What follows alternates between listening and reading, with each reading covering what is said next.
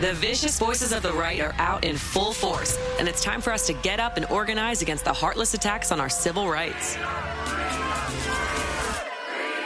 Start your morning diving into the headlines and issues that matter to our everyday lives, speaking with change makers and hearing from you, our listeners. Hear your host, Zerlina Maxwell, break down the top news, push for solutions from officials who represent us, and call out the misinformation and hypocrisy that surrounds us. Plus, the engaging stories that keep you energized. Get your morning boost of politics, culture, and everything you need to start your day. It's always darkest before the dawn, but the dawn is here.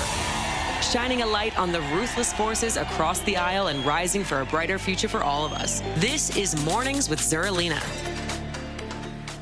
Welcome to Mornings with Zerlina. I'm Zerlina Maxwell. Joining us is Democratic candidate for Secretary of State in Arizona, which is probably one of the most important positions in America in the year of our Lord 2022. Adrian Fontes is here. Thank you so much for being here. I have a lot of questions. Thanks for having me. No, happy to be here. Thank you. So we've talked over the past couple of years a few times because Arizona became really ground zero for the big lie. And you were at the center of that because you were the person responsible for the vote in the election in Maricopa County, which is the largest county and the one where people showed up outside of the office to protest and raise a ruckus. When you think back to just the past couple of years, why do you think it was so important in this moment to run for the position of Secretary of State? Well, first of all, Maricopa County, for context, is the second largest jurisdiction in the United States behind only Los Angeles County, California. So at that time, we'd gotten our voter rolls up to 2.6 million voters, surpassing Harris County, the Houston area. So it was a massive undertaking. And yeah, the protests outside the office were a marked event. We actually had to have armed escorts help election workers back and forth from the parking lots to their offices just to keep them safe. But when duty calls, you step up, and no one else in Arizona is qualified for this as I am. I'm an attorney. I'm a Marine Corps veteran. I'm CIRA certified, which is a certified election and registration administrator out of the Election Center and Auburn University. And we've got to have someone who can hit the ground running on day one. We've got to have someone who is familiar with the election systems, not just in Maricopa, but in all 15 of Arizona's counties. I have that professional background, and we've got to have someone who can beat back the MAGA folks, the extremists who we're running against, and we knew was going to be running. And so duty calls. Sometimes you just got to step up. There is a battle royale shaping up in Arizona. As I said, it's one of the most important states every election cycle, but this election is very special because you are running for Secretary of State against Mark Finchem, who's basically the person that started the big lie in Arizona. I mean, he's the one that amplified the big lie in Arizona and caused one of the recounts in the initial process. And then also Kari Lake, who's running for governor against the current Arizona Secretary of State, Katie Hobbs. Can you talk about the matchup between election deniers, people who are amplifying, spreading, repeating the big lie that the election was stolen, and how important it is to push back against them, to run against them and be clear about the fact that there was no fraud in the election and that, American democracy is so important to protect in this moment that it's dangerous to have these people in these positions of power? Well, look, I mean, this is a battle between democracy and fascism. It's really that simple. And here's why I can say that. Both of the folks that you mentioned that are running against us on this side of the aisle are not just election deniers, but just, a couple of weeks ago, they were saying, if we lose, it's because of fraud.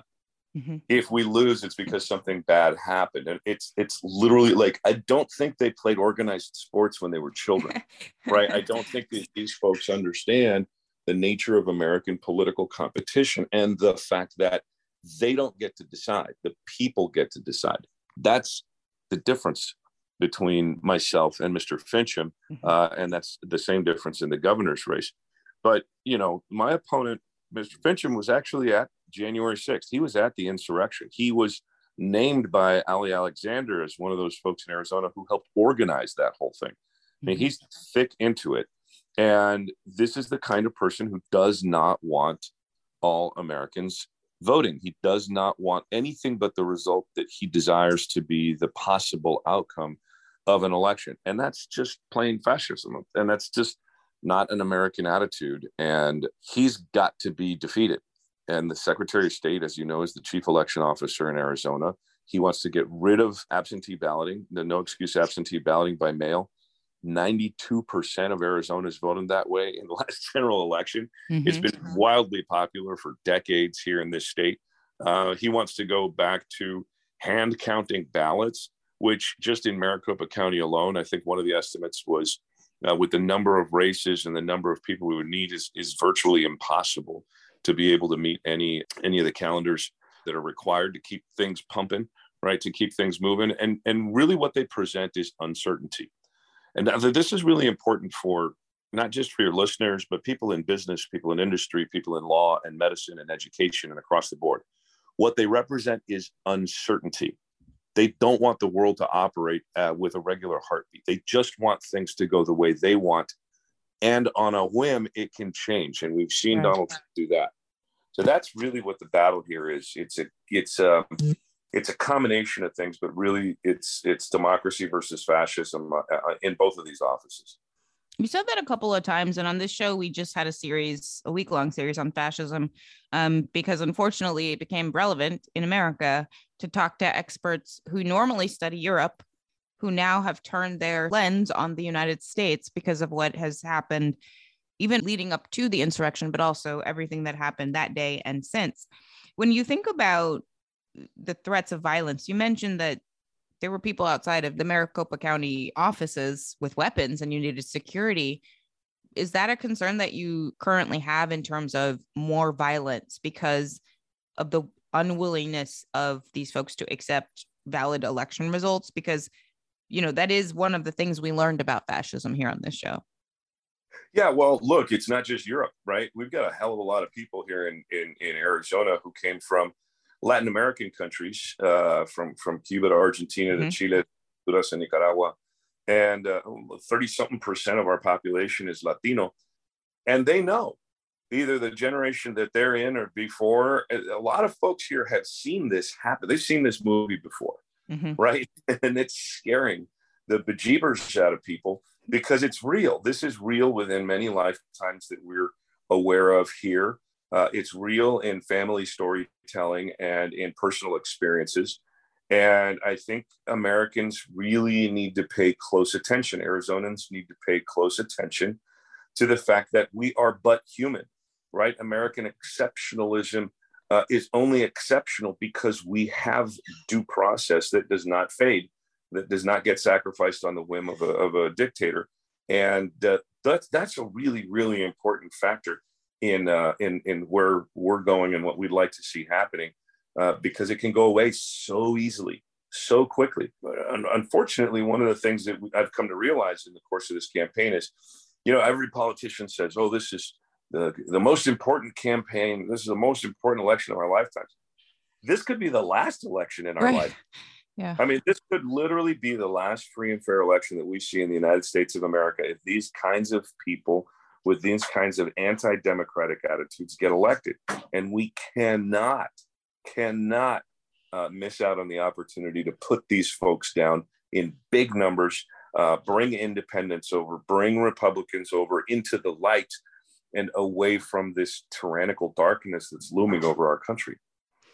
You mentioned the Latino vote in the state of Arizona. And at the beginning of the conversation, you alluded to the fact that your opponent, Mark Finchem, doesn't think of certain votes as really valid. And we know what that means, right? There's a reason why they were focused on certain parts of Arizona. There is a reason why they were focused on certain parts of Georgia.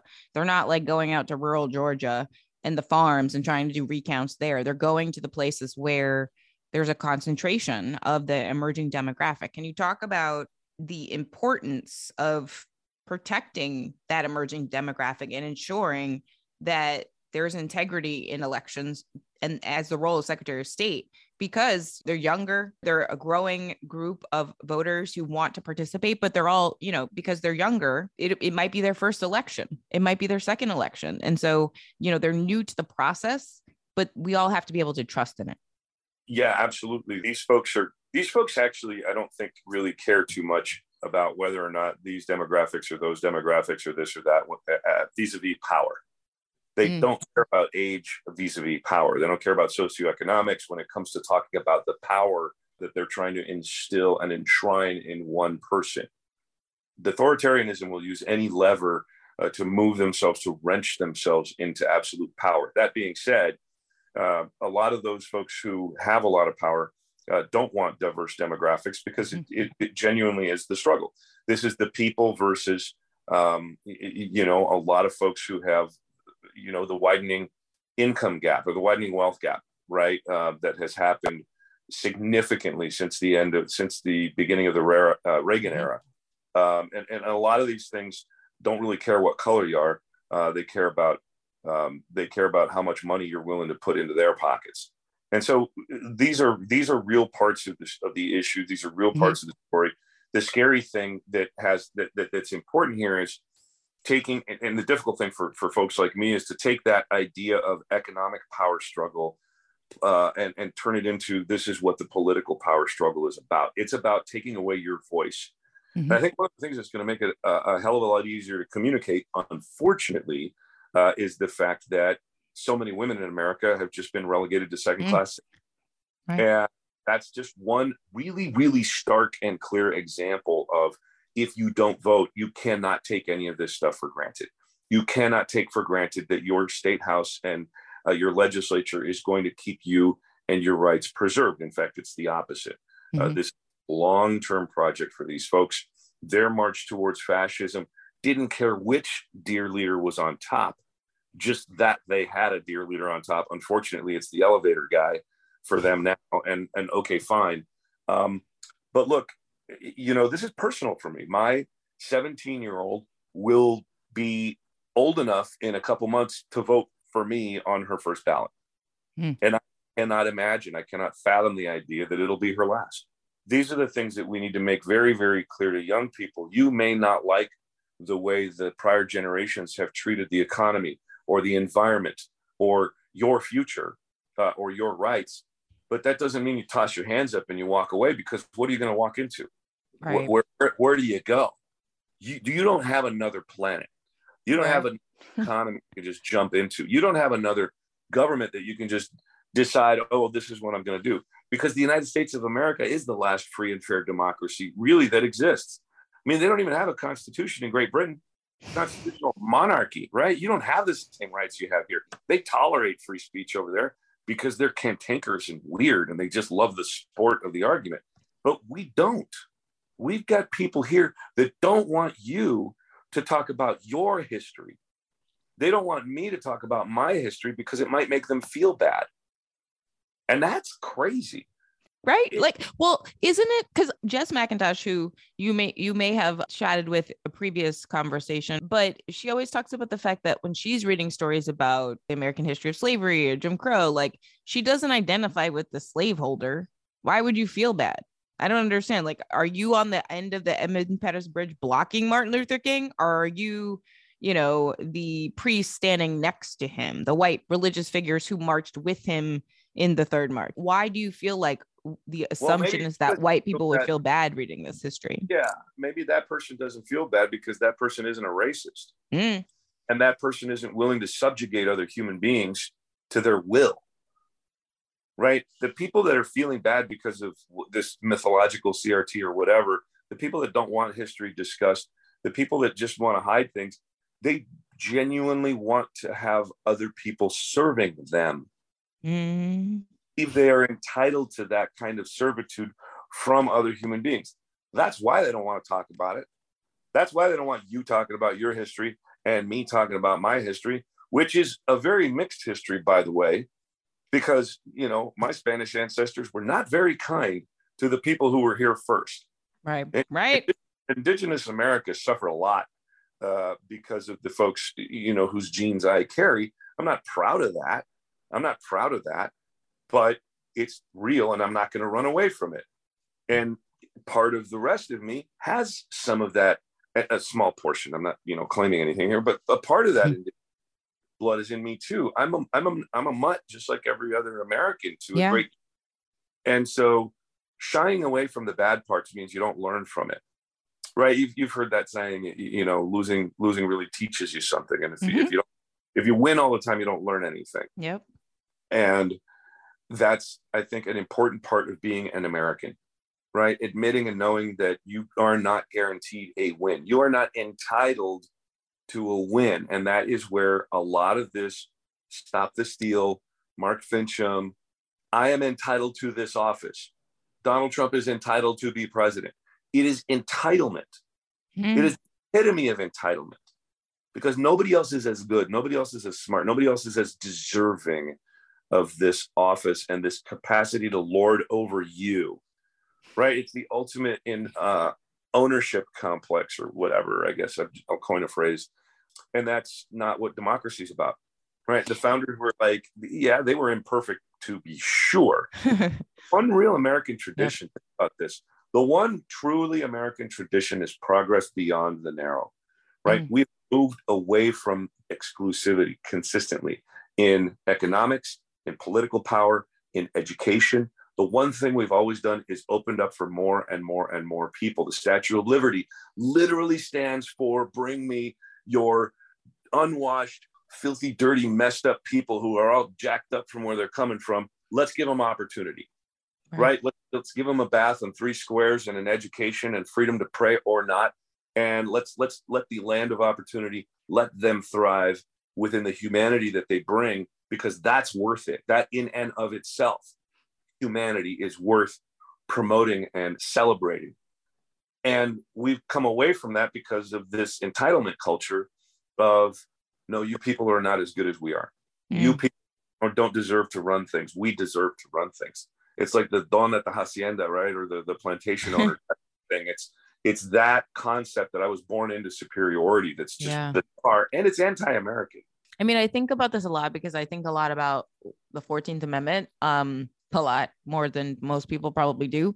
And I think about this idea that, you know, when people are like, I'm an originalist, and I'm like, I'm not, because the original version didn't include me. I wasn't a person. They had to amend it to include my humanity. And I feel like our constant struggle is actually living up to that promise that is articulated there in the 14th Amendment. Well, allow me to push back just a smidge. Yeah, because go ahead. Yeah. Case for both. I think originalism also includes the original idea that the Constitution can be amended, that it was amended, that it continues to have the possibility of being amended, and that flexibility that's built into the original. The idea of progress, the idea of movement, the idea of we can change for the better, for the circumstance, for the time. Amendment means we are not cast in stone. Yeah. And so, from my view, an honest originalism includes the idea that where we did have it wrong, as it pertains to you, for example, we can make it better. And that means we can make it better for other people too. And we ought to.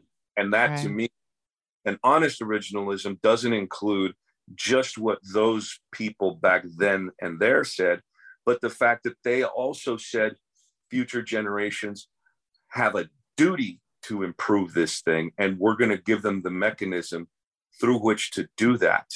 It respects the folks who created this experiment. It respects their struggle, because they did struggle. Look, the Constitution didn't found the United States of America. The organic document for this government was the Articles of Confederation. They, like, Declaration, we're independent, Articles, here's our new form of government. And they're like, holy mackerel, we kind of screwed that up. That's not what we meant to say. Let's fix it. And in that act, going from the Articles of Confederation to the Constitution, and then making the Constitution as open to amendment as they did, purposefully, what they admitted was their imperfection. They admitted that they were working towards a more perfect union, because while perfection is unattainable, we ought to try.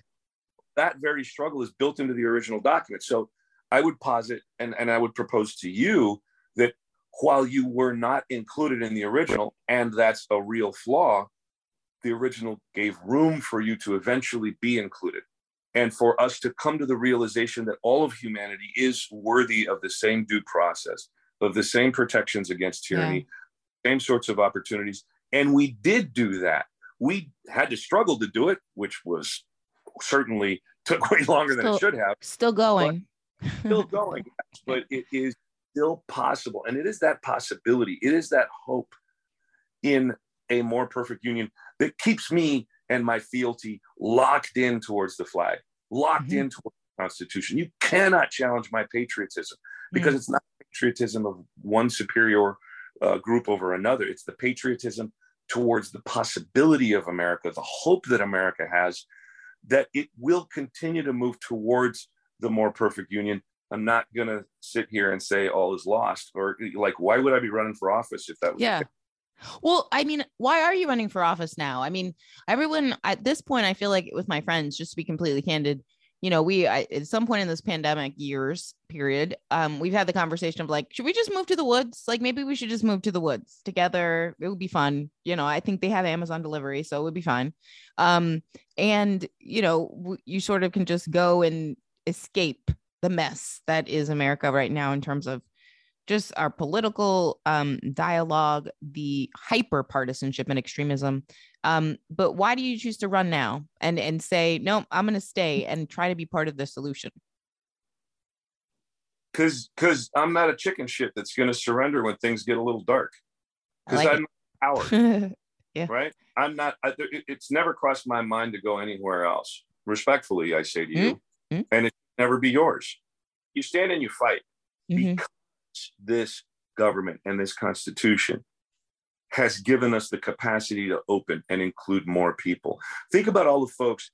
Think about this. Our Constitution is the single oldest standing form of government in the world today. There is no Constitution that predates ours. There is no government that predates this form of government in existence today. Not one, anywhere on the planet. And everybody else has tried to come close to looking at what our Constitution looks like. Why? Because of the potential good, because of the opportunity, because of the individual rights and guarantees and liberties that it should be standing for. Why wouldn't that be worth fighting for? Why in the world would you run away from a battle against the tyranny that hates the idea that we allow, quote unquote, people like you and people like me to be involved? Of course we stand and fight for that.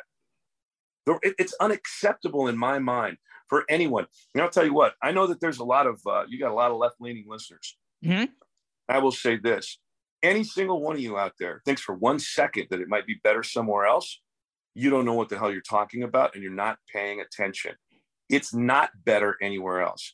Materially, there might be this little comfort and that little comfort that's better, but we have the fundamental structure to create the greatest society that the entire planet has ever seen. The technological innovation, the economic innovation, the capacity that we have to feed every single person. The choice is different, but the capacity exists to educate every single person. The capacity exists. We make other choices. This place is the place to be. And the United States of America is worth fighting for. And I'm almost embarrassed because I know there's a lot of people on my side of the political aisle who have the same sentiment that you just expressed. And my question is, where the hell are you going to go? I don't know. I was like, you know, because that's why I said the woods, you know, like in the middle of nowhere. No, there ain't nowhere to go. And there is no middle of nowhere anymore. I know. It doesn't exist. So to me, it's wasted energy. It's 100% wasted energy. Every single day that someone's daydreaming about, oh, I'd rather be in Canada, is a day that they're knocking on doors. They're not making phone calls for their candidates. They're not out there trying to raise money. They're not out there raising hell against this rising fascism. And the fascists aren't stopping. They're not talking about going anywhere. They're not talking about leaving. Right. That means they're winning. You're not being the French resistance. You're not being the heroes of the American Revolution. You're not being any of that if it is the slightest possibility in your mind that you would surrender this country to those fascists. You cannot be in that space. And every single bit of resistance across the country that rose up in 2016 after Donald Trump got elected, all of the indivisible groups, all of those people rose up because, you know, my political party, God bless them, didn't have an answer. And so the American people on the political left rose up because they recognized what kind of a monster Trump was. And kudos to them and more power to them. And look, I'm getting a little hot here because I don't and I will, again, you're the host of the show here, but I'm going to respectfully disagree with you. It's okay. I'm just saying, like, I'm talking about, I'm being completely candid about the fact that over the course of the pandemic years, I have had a conversation with several of my friends. Do we want to move to the woods? Mainly because, there's less COVID there. If you're away from all these human beings, that's really what we're like. Now there's monkeypox. There's a second pandemic. We're like, maybe I need to just move to a cabin. I'm not. Woods. I mean, that's the same kind of thing. Look, is it laughable? Elon Musk thinks he's going to go to Mars. Well, that's why I'm sort of saying it while I'm laughing, because I'm not going to the woods. My family doesn't live there, and there's no Uber Eats. You know what I mean? So here's what I would say. Take the talk of. And I get it. There's always time for humor. Take that energy and pour it into asking people why they're not getting engaged and involved, why they're not finding candidates in their home states or across the country that they want to back up and push for and do postcards for and do phone calls for and engage all those people out there who are not politically engaged. Because you know as well as I do that if people of color and young people would get off their dead asses and vote, we would not be here. We would not be here at all. So all these folks that have in their mind the slightest excuse to not, right? The possibility, if it gets that bad, I'm going to Canada, I'm going to Mexico, I'm going to friggin' Indonesia, wherever, I don't care. That's not here. And it's not where the fight is. We need to do every single thing that we can every single day. Stop talking about moving to the woods. Talk about calling folks and getting more people registered. Yeah. Stop talking about, I might go to a different country, or I wish it wasn't so bad. You can wring your hands all day long, but those hands would be much better served creating the tools of democracy and employing those tools, like the postcards, like the phone calls, like the door knocking. That is what we should be doing and discussing. Yeah. That's the kind of militancy in the defense of this democracy that we need. And when I say militancy, I don't mean with arms. I mean, we need to crush them with the very system that they want to destroy. We need to turn out in massive numbers across the United States of America and crush this totalitarian theme that they've built. And that's the message that I want. Obviously, I get to tell you what to say, right? That's the message that's the message that I want folks like you with a voice to share. Yeah. Because we don't have another United States of America, and we don't need one. We've already got one, but we only get the one that we deserve. We only get the one that we work towards. We're not entitled to be peaceful. We must work for it. We're not entitled to have all of these other things, right? We are not the entitled ones. Americans should never rest on their laurels. This is always worth fighting for. So apologies for the tangent, but it's okay. So for some reason you found the trigger. And well, no, I mean, it's appropriate for this channel because this channel is progress, and this channel is the people that are doing the postcards. They are doing the door knocking.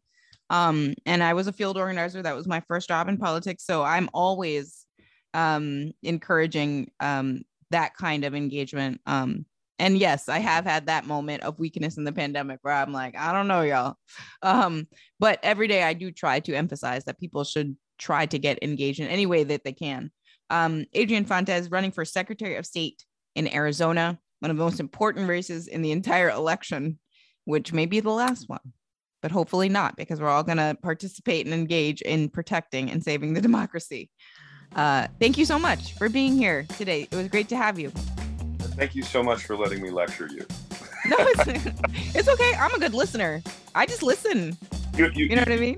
All right, you are, and I appreciate it. And it's really a pleasure to talk to you. I know this is not our first go around, but it's good to get the perspective and the questions from you.